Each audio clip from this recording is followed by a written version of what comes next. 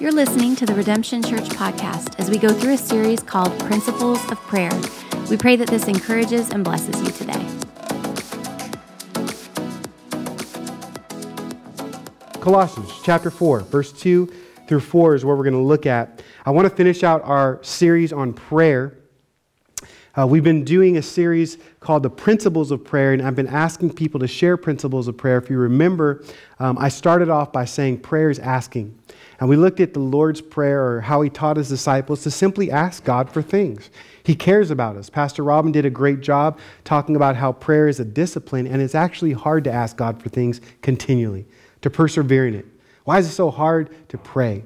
And we need to understand these principles and understand what the Word of God teaches us about these things because it's important. Pastor Dan Gritner from LifeSpring, which is pretty fun to be able to have him share. He wanted to impart and just share stories about his spiritual father, Pastor Peters, and just the importance of consistency in prayer, persevering in prayer. There is power and consistency. And just going to the Lord over and over again, persevering. And tonight, what I want to remind us as we're sort of closing out this prayer and fasting together is I want to give you just this last principle.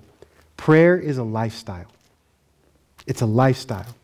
If you're to endure, if you're to be consistent, if there's these things, we are to have a lifestyle of asking God for things and relying on Him and depending on Him.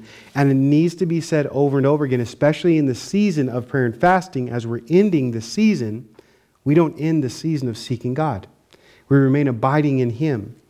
Now, the scripture that we're going to look at, I'm going to give you a lot of context to sort of set it up because I think it's the one simple point, one profound truth, but you need to know sort of the bedrock and foundation of this guy named Apostle Paul. This infiltrated Europe and Asia Minor and all these places sharing the gospel. Paul was writing to another local church that just started, that got planted, and he wanted to give them instruction or insight to how to follow Jesus. He was discipling them. Remember the churches in Ephesus, and those 7 churches are in the eastern side of Turkey. Colossae is a sort of central Turkey. It's more inland. Paul had never actually visited there, but Paul was a key leader in the early church, and he went around sharing the gospel, and this message was spreading, and as he was planting churches. And he would say, listen, this needs to be the first and foremost thing in a ministry.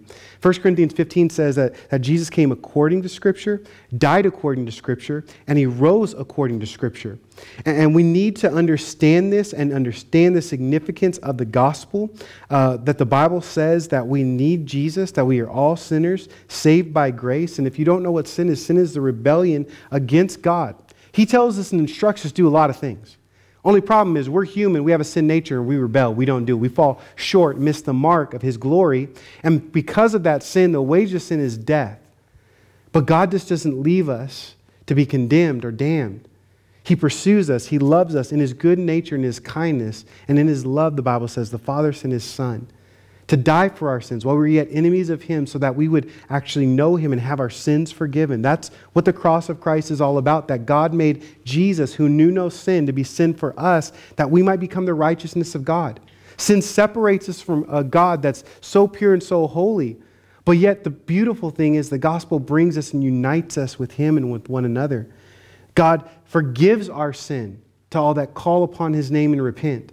And He gives us His Spirit and relationship and transforms our lives because He didn't just die, He rose again. And this is what the Bible says is the gospel, the good news, that we get God's righteousness. And Paul, this fellow murderer, fellow chief sinner, he would say, was transformed by this message.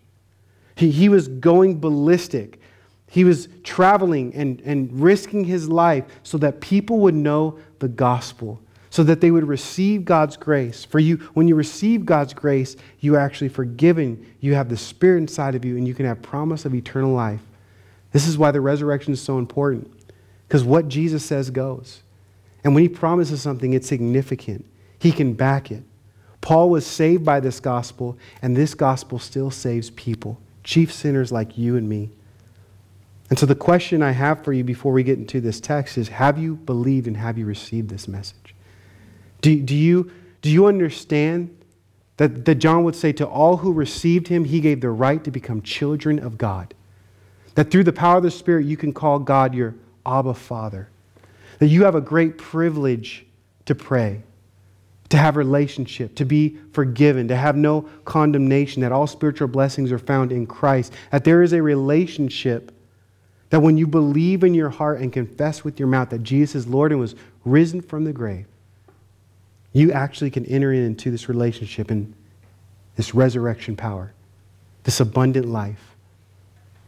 Paul was eternally changed by this, and we need to understand people today are eternally changed by this. Have you been changed? Can you testify? Because if you have been, then you can preach too.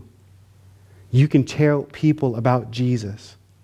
And the beautiful thing about Jesus in John 6:37, he says, "Who all come to me, I will never cast out." No one is too far from God. Paul knew this. He's writing to people that have experienced this and received God's love. And now he's writing this letter in Colossians to a church that just got planted, and they're saying, like, what do we do? What's our life about now? Like, if this is reality, how do we live? One of my favorite passages in Scripture is Colossians chapter 1. Colossians chapter 1, verses 15 through 20. I just want to read it because I think it sets the tone of this whole instruction, exhortation to us that we're going to look at. It says, "He is the image of the invisible God, the firstborn of all creation. For by him all things were created in heaven and on earth, visible and invisible, whether thrones or dominions or rulers or authorities. All things were created through him and for him. And he is before all things, and in him all things hold together. He is the head of the body, the church. He is the beginning, the firstborn from the dead, that in everything he might be preeminent, above, over everything. For in him all the fullness of God was pleased to dwell, and through him to reconcile to him all things, whether on earth or in heaven, making peace by the blood of his cross." That's not even the text we're going to study. I just wanted to read Scripture. This is good to read about Jesus. And did you know that the Bible declares that when we read Scripture, the Bible, it actually points us to Jesus? John 5:37, "You seek eternal life." And the Scripture, no, they point to me, Jesus would tell us. That we should be honed in and understand that this gospel doesn't lead to an exhortation or a rule, but to a person, and our lives now should all be about Jesus. This is a Christ-centric letter and instruction to the church so that they would see Jesus and behold him and become like him, and that they would respond to the gospel. Most letters are like this. They would give a high view of who Jesus is, and then out of a response of worship of that truth, they would give now instruction. And what ends up happening in our minds is we're pretty good with rules and we're pretty good with structure, and we want to do things and check boxes, so we initially go there and we miss out on the whole main point of worship to Jesus. He's the head of the church. He's preeminent. It pleased God to dwell fully in him. He redeemed us by his blood. The exhortation he's going to give to this church, not only in chapter 4, but throughout the book, is a response to this message. Here's a little bit more context for you, which is pretty awesome, I think. In chapter 1, it actually says that Paul, this crazy radical church planter going around spreading the gospel, he didn't plant this church. Epaphroditus, verse 7 in chapter 1, tells us this beloved fellow servant shared the gospel with this community, and they were radically received it and transformed. Paul was trying to let people know it wasn't about him, it was about Jesus. So the first thing he does in his intro is elevate God. I love that about this letter, because it shows us that we don't need a great apostle, a professional, or even a pastor to be preaching the message of Jesus, do we? If you've been changed by Jesus, you can preach the gospel. You can testify. You can share the good news, and you can make disciples that have an impact on a community. It's not about a personality, it's about the person of Jesus. Paul had not planted this church, but was in constant prayer for this church. And he says that right in chapter 1, how they responded to the gospel, they were bearing fruit, that prayer made a difference, and his instructions to them through this scripture is to continue to pray, to make it about Jesus, to stay persistent in prayer. Just as you receive Jesus through prayer and humbling yourself, for God opposes the proud but gives grace to the humble, remain in it. Stay in that place. and he's closing out this letter to pray. Read with me in Colossians chapter 4, this exhortation, this simple but yet profound truth. He says, continue steadfastly in prayer, being watchful in it with thanksgiving. At the same time, pray also for us, that God may open to us a door for the word to declare the mystery of Christ, on the account of which I am in prison. Epaphroditus was a fellow prisoner in Philippi, it records, with Paul. And he says, that I may be able to make it clear, which is how I ought to speak. The Apostle Paul started this book with a prayer and a high elevation of Jesus. And he's ending this book with exhorting them to pray and make much of Jesus. You could probably guess what's in the middle of this book too, right? It's pretty amazing that we have these examples in Scripture, and yet in our reality we forget and we don't follow these patterns. You see, the Apostle Paul absolutely believed in the power of prayer. He absolutely believed in the power of prayer. He would be going and doing these walking, these journeys, and he would engage in spiritual warfare and pray for these churches. In most letters, I'm praying for you, I'm praying for you. He would even say in Corinth, listen, I got this gift of tongues, and I pray more than anyone over everyone. Because it's that important. I just want you to just think about his life and his ministry. Think about now your life. It's okay. Do you pray? Do you intercede? Has praying for the global church and other people helped you in your spiritual maturity? I love what Dan said. It's like, man, if you're just praying for your own needs, you're not that mature. We got to grow. We got to develop. The Apostle Paul believed in the power of prayer, and the way that he loved other people is praying for them and even asking for prayer. In verses 3 and 4, he would ask the church, hey, pray for me, guys. I'm not the superhero. Didn't you just hear? It's not about Paul or Apollos or Peter. No, it's about Jesus. He's preeminent. He's above all. I need help as well. He says, pray for us that there would be an effective, fruitful door to be open for this gospel. He would request the same thing in Ephesians chapter 6.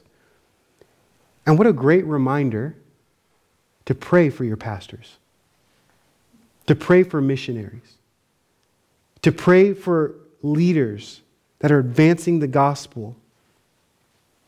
You think it's easy just to preach the gospel? No, there's opposition. Epaphroditus would have known that, being a fellow prisoner because of this opposition in Philippi. Silas was wrong with Paul. He was in prison with Paul as well. What's the deal with this whole suffering and following Jesus? This is a spiritual warfare that's happening. And when we declare this gospel of light, it snatches people from the kingdom of darkness into light. And there is a supernatural warfare going on. Let us not forget this, and let us pray for our leaders. As a matter of fact, in Ephesians chapter 6, verse 18, when talking about the spiritual armor of God and engaging in spiritual warfare, he would say in verse 18, praying at all times in the Spirit with all prayer and supplication to that end, keep alert with all perseverance, making supplication for all the saints. Don't just pray for the leader, pray for everyone. How do you pray? All kinds of prayers.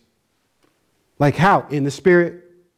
Just ask God, get wisdom, just pray, just continue. He would notice in verse 18 of this chapter in Ephesians, and in the end of this book in Colossians, he would ask for prayer. And he stresses people to continue to pray, to persevere, to keep alert. Perseverance is defined as doing something despite difficulty or delay in achieving success.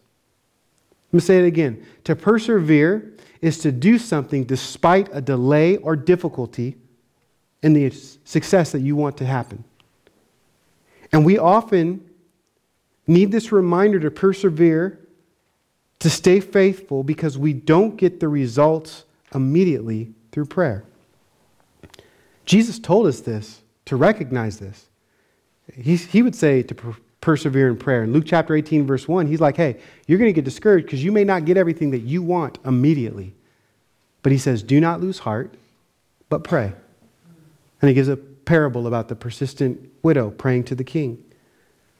Because when we pray, it doesn't always get answered immediately. And this is a normal aspect of prayer. You may even gotten discouraged in this fast because you've been praying for something. You even skipped a meal. And now, God didn't even just answer your prayer right then and there. But I want to remind you in the Spirit that all of heaven is moved because of that prayer, and God has listened to your prayer. 1 John 5:14 says we can have confidence in this, that he who prays according to his will would answer, and he listens to our prayers. God knows your voice. We're always asking, do you know God's voice? He knows your voice. You know, one of the examples of this is Daniel.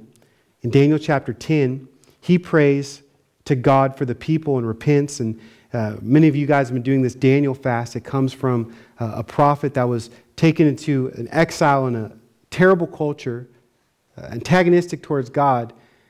And he wanted to consecrate himself and just eat fruits, vegetables, grains, these things, not partake in certain things, to be strong and to test God and to show people that God is real.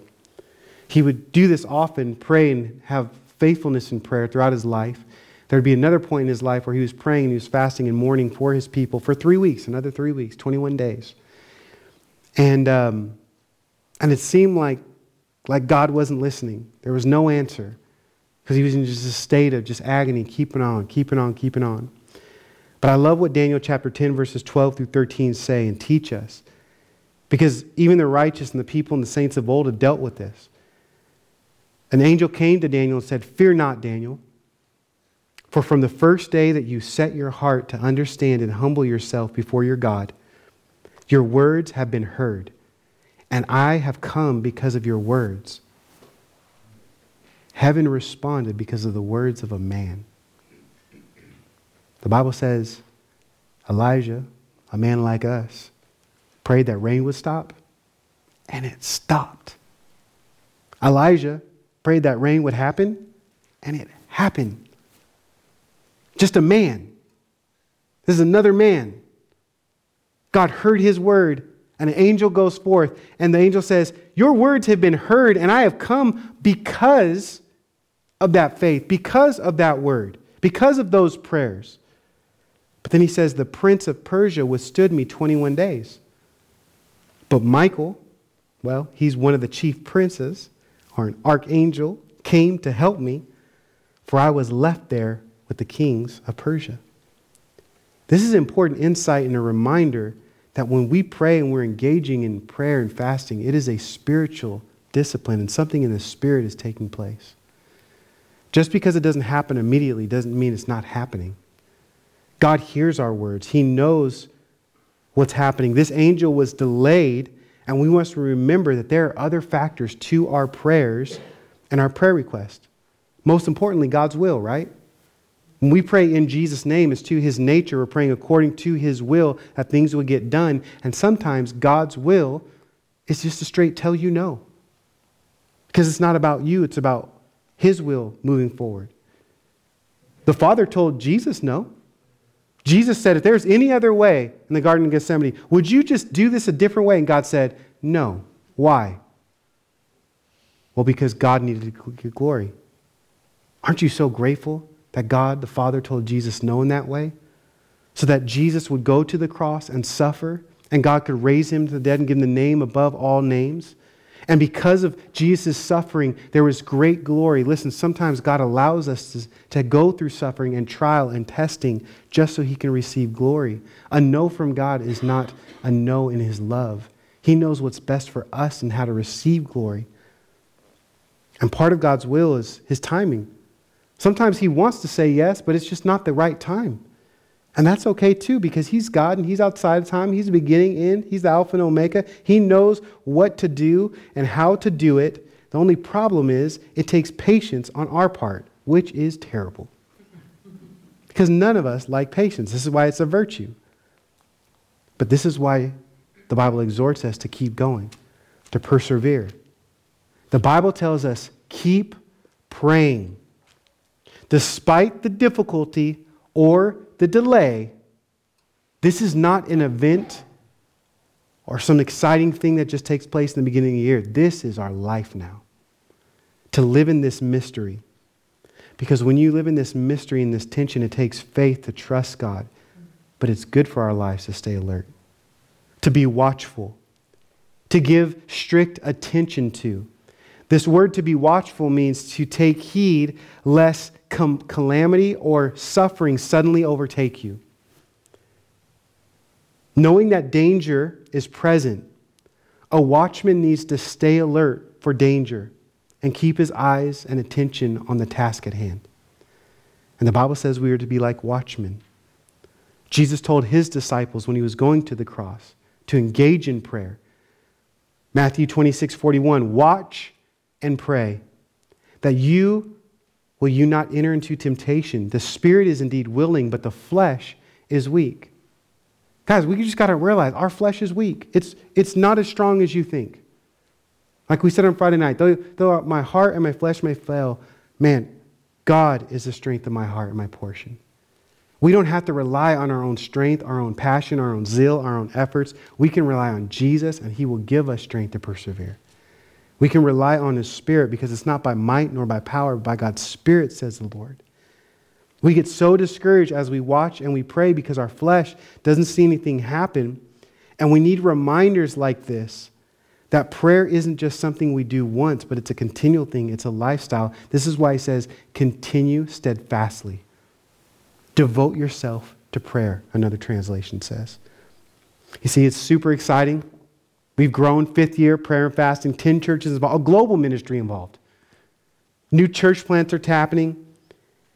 And we're about to end this fast in a glorious way, hopefully with some beautiful meat that you could just enjoy. It's going to be great. But it's not just an event for us. This isn't just, you usually aren't tempted to give up when things are going great.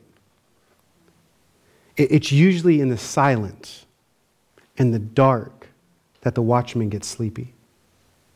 It's in the month of May or August or even October that there's the great temptation to be like, well, I'm still going, I'm still praying. You see, a watchman drifts and gets tired and is tempted to fall asleep and not be alert when it's dark and when there's silence. But we're told to stay alert, to continue in it, to make it a lifestyle. It's often said 21 days is something that can actually help you form a habit. Habits become your character. You repeatedly do them, and character is who you are. Are you a man or a woman of prayer, of dependence and abiding in Christ? Is this just your life now, not just a season? Paul says, continue steadfastly. Stay constant, persist, continually. After the event, after the excitement, even in the silence, we remain trusting God. And we see the early church do this as well. He was exhorting a church plant that was being raised up and wanted to follow Jesus. What do? Continue in him. Acts 2:42. It says, and they devoted themselves, or continued in the apostles' teaching, studying Scripture. It's what we do. In the fellowship, koinonia, partnership in the gospel, being on mission, living life together, and in breaking of bread, and the prayers. These spiritual disciplines or practices were done continually, not just in the start of a season, and they were done because of the response of how great God was. When God has touched your heart like that, you want to respond by worship and obey him. So how does Paul close his book and say you would obey Jesus? Continue trusting him. Make it a lifestyle. Don't just get hyped when you got saved. Be transformed by the renewing of your mind. I love it because he closes this book, but it's a perfect exhortation for us as we close our fast together, isn't it? Next Friday, what are we doing? Praying. Why? Because that's what we do.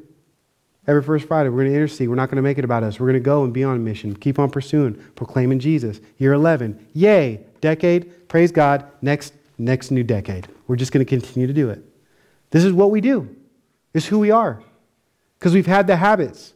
We've seen the faithfulness of God. It's developing our character and transforming our lives. And this is the dependence and the abiding of Christ that we're going to bear fruit, as Jesus said in John 15. Don't forget the gospel. We have a right relationship with God. We can now enter into the throne of grace and mercy because of the cross of Christ, so we can continue in devoting ourselves and being watchful and making prayer a lifestyle. When you give, when you pray, when you fast, these things should be done regularly out of adoration and love towards Jesus. So this is why we have texts like 1 Thessalonians 5:17 and 18 that say, so pray without ceasing, giving thanks in all circumstances, for this is the will of God in Christ Jesus for you. Prayer is a lifestyle. Amen? And so let's close in prayer and thank God and just sing one more worship song together and take communion together.